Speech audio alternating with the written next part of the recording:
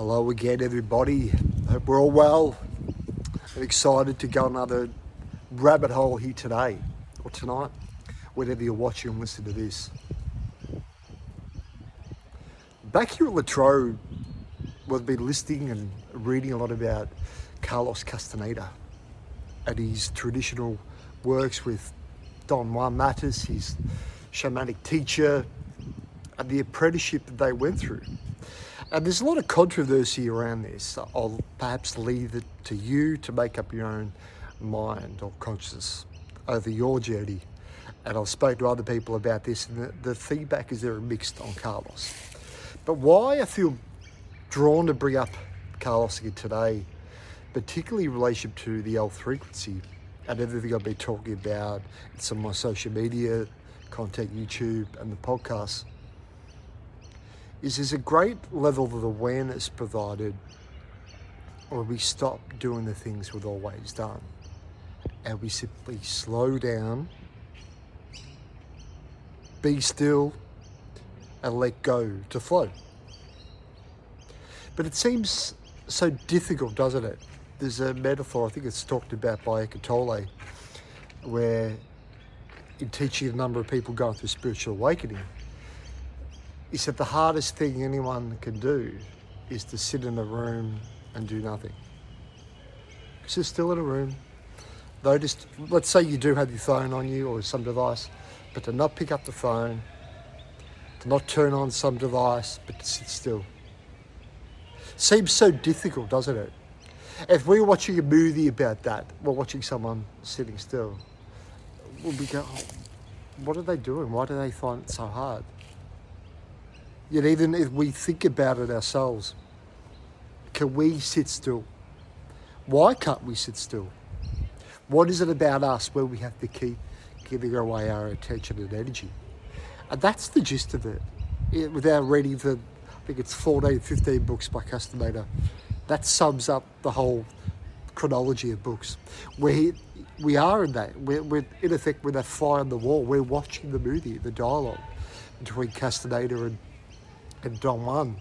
And Castaneda, for people not aware of him, he's very much in this world of reason. He's a scientific academic type, and he's introduced to Don Juan in the 60s, and through the 60s through to the 80s, he basically writes books about all these experiences of that apprenticeship.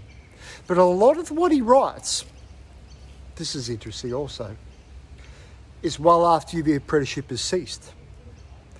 And a lot of it seems to come to him in an additional level of awareness while after the apprenticeship has ceased. And I feel that's connected with this.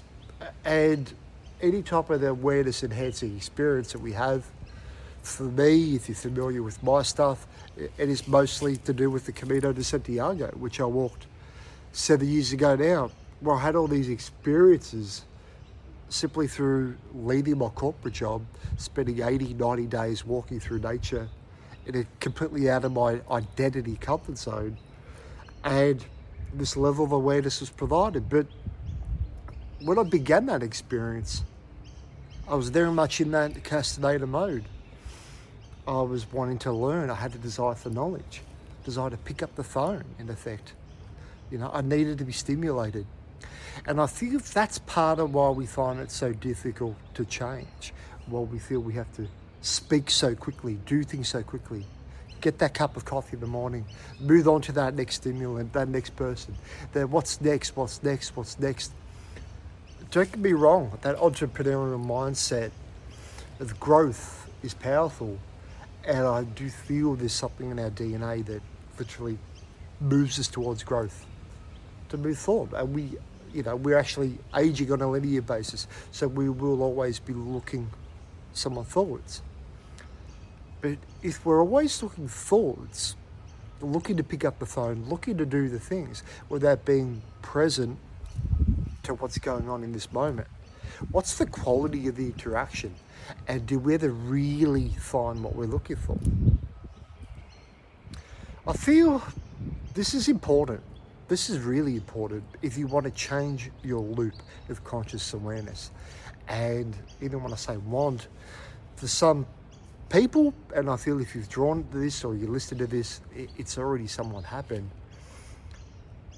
The ability to create the change, Carlos's meeting with Carlos meeting with Don Juan, and this is a Camino experience to me.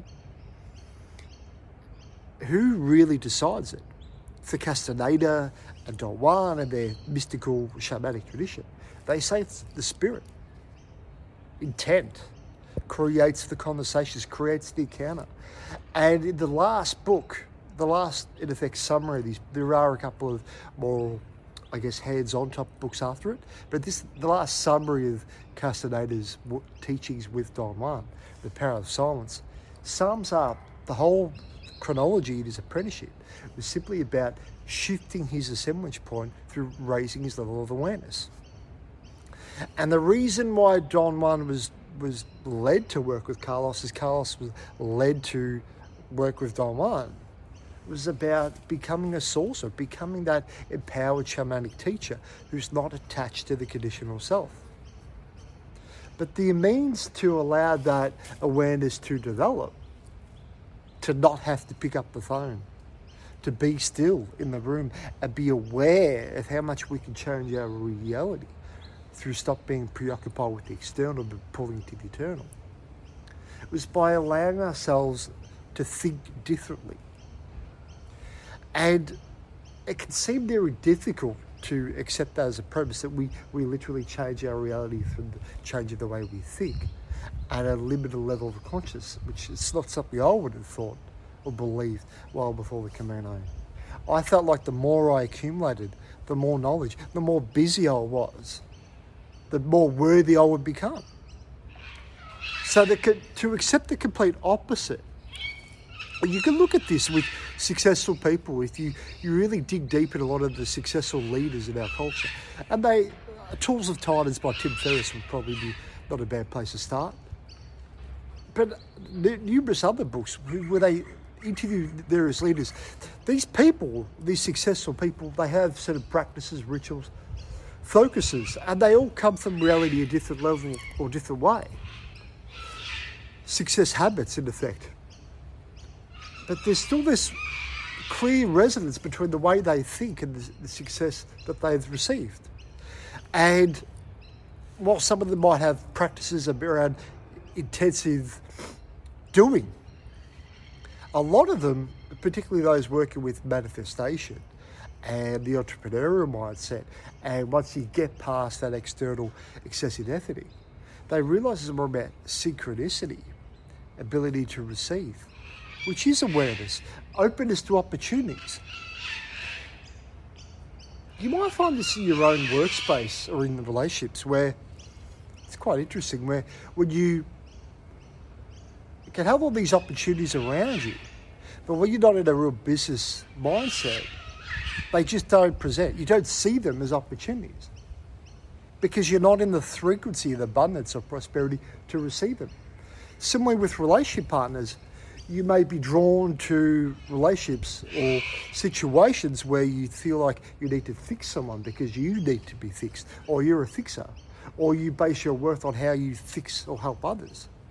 But when you bring enough awareness into your frequency, you have these, and it might only be temporary, you then begin to perceive more relationship partners who are more aligned with your heart, who actually recognise you beyond your need to do anything. And there's just an ease in that relationship. And there's an ease in that business growth and flow.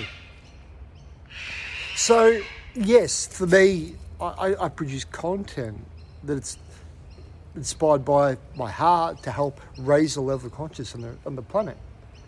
And in effect, that is a means of sorcery, raising consciousness, raising the perception of reality. And while that's important for me, I also understand and accept it's not for everybody, is it? Not everybody's going to be drawn to this. But if you are, and you feel connected to this, while there's content that you can learn and grow from, and there's so many wonderful experiences, and why I like Castaneda's work, and controversial or not, whether it happened or not, the dialogue is like reading a fictional book. It's creative. And it's interesting because it's actually very practical and hands-on without being so dry like a lot of those self-help books that tell you what to do and how to do it. There's a beautiful synchronicity in the relationship, and you see the characters, the way they interact with each other. You still got that dramatic element, that teaching sorcery through story. The storytelling is gripping, but at the same time you're absorbing the story, you're also getting the energetic download. You're getting the raised level of awareness. And that's what I find fascinating as well, that to improve our reality, to change the way we think, to stop needing to pick up the phone or to need to prove worth through others, it can happen through simply allowing more energetic awareness into our reality. And while energy sounds like such a external thing at first, energy is electricity, it's very difficult, and it has been difficult for me to perceive that we're also energy. We're comprised of energy forms, thought forms, and the way we think is also energy. So what it's really about, for Castaneda's perspective, and a lot of mystical teachers, is when we stop giving our energy and attention, awareness away to external things, we immediately change the loop. Reality begins to change because we're stopped doing the things we've always done.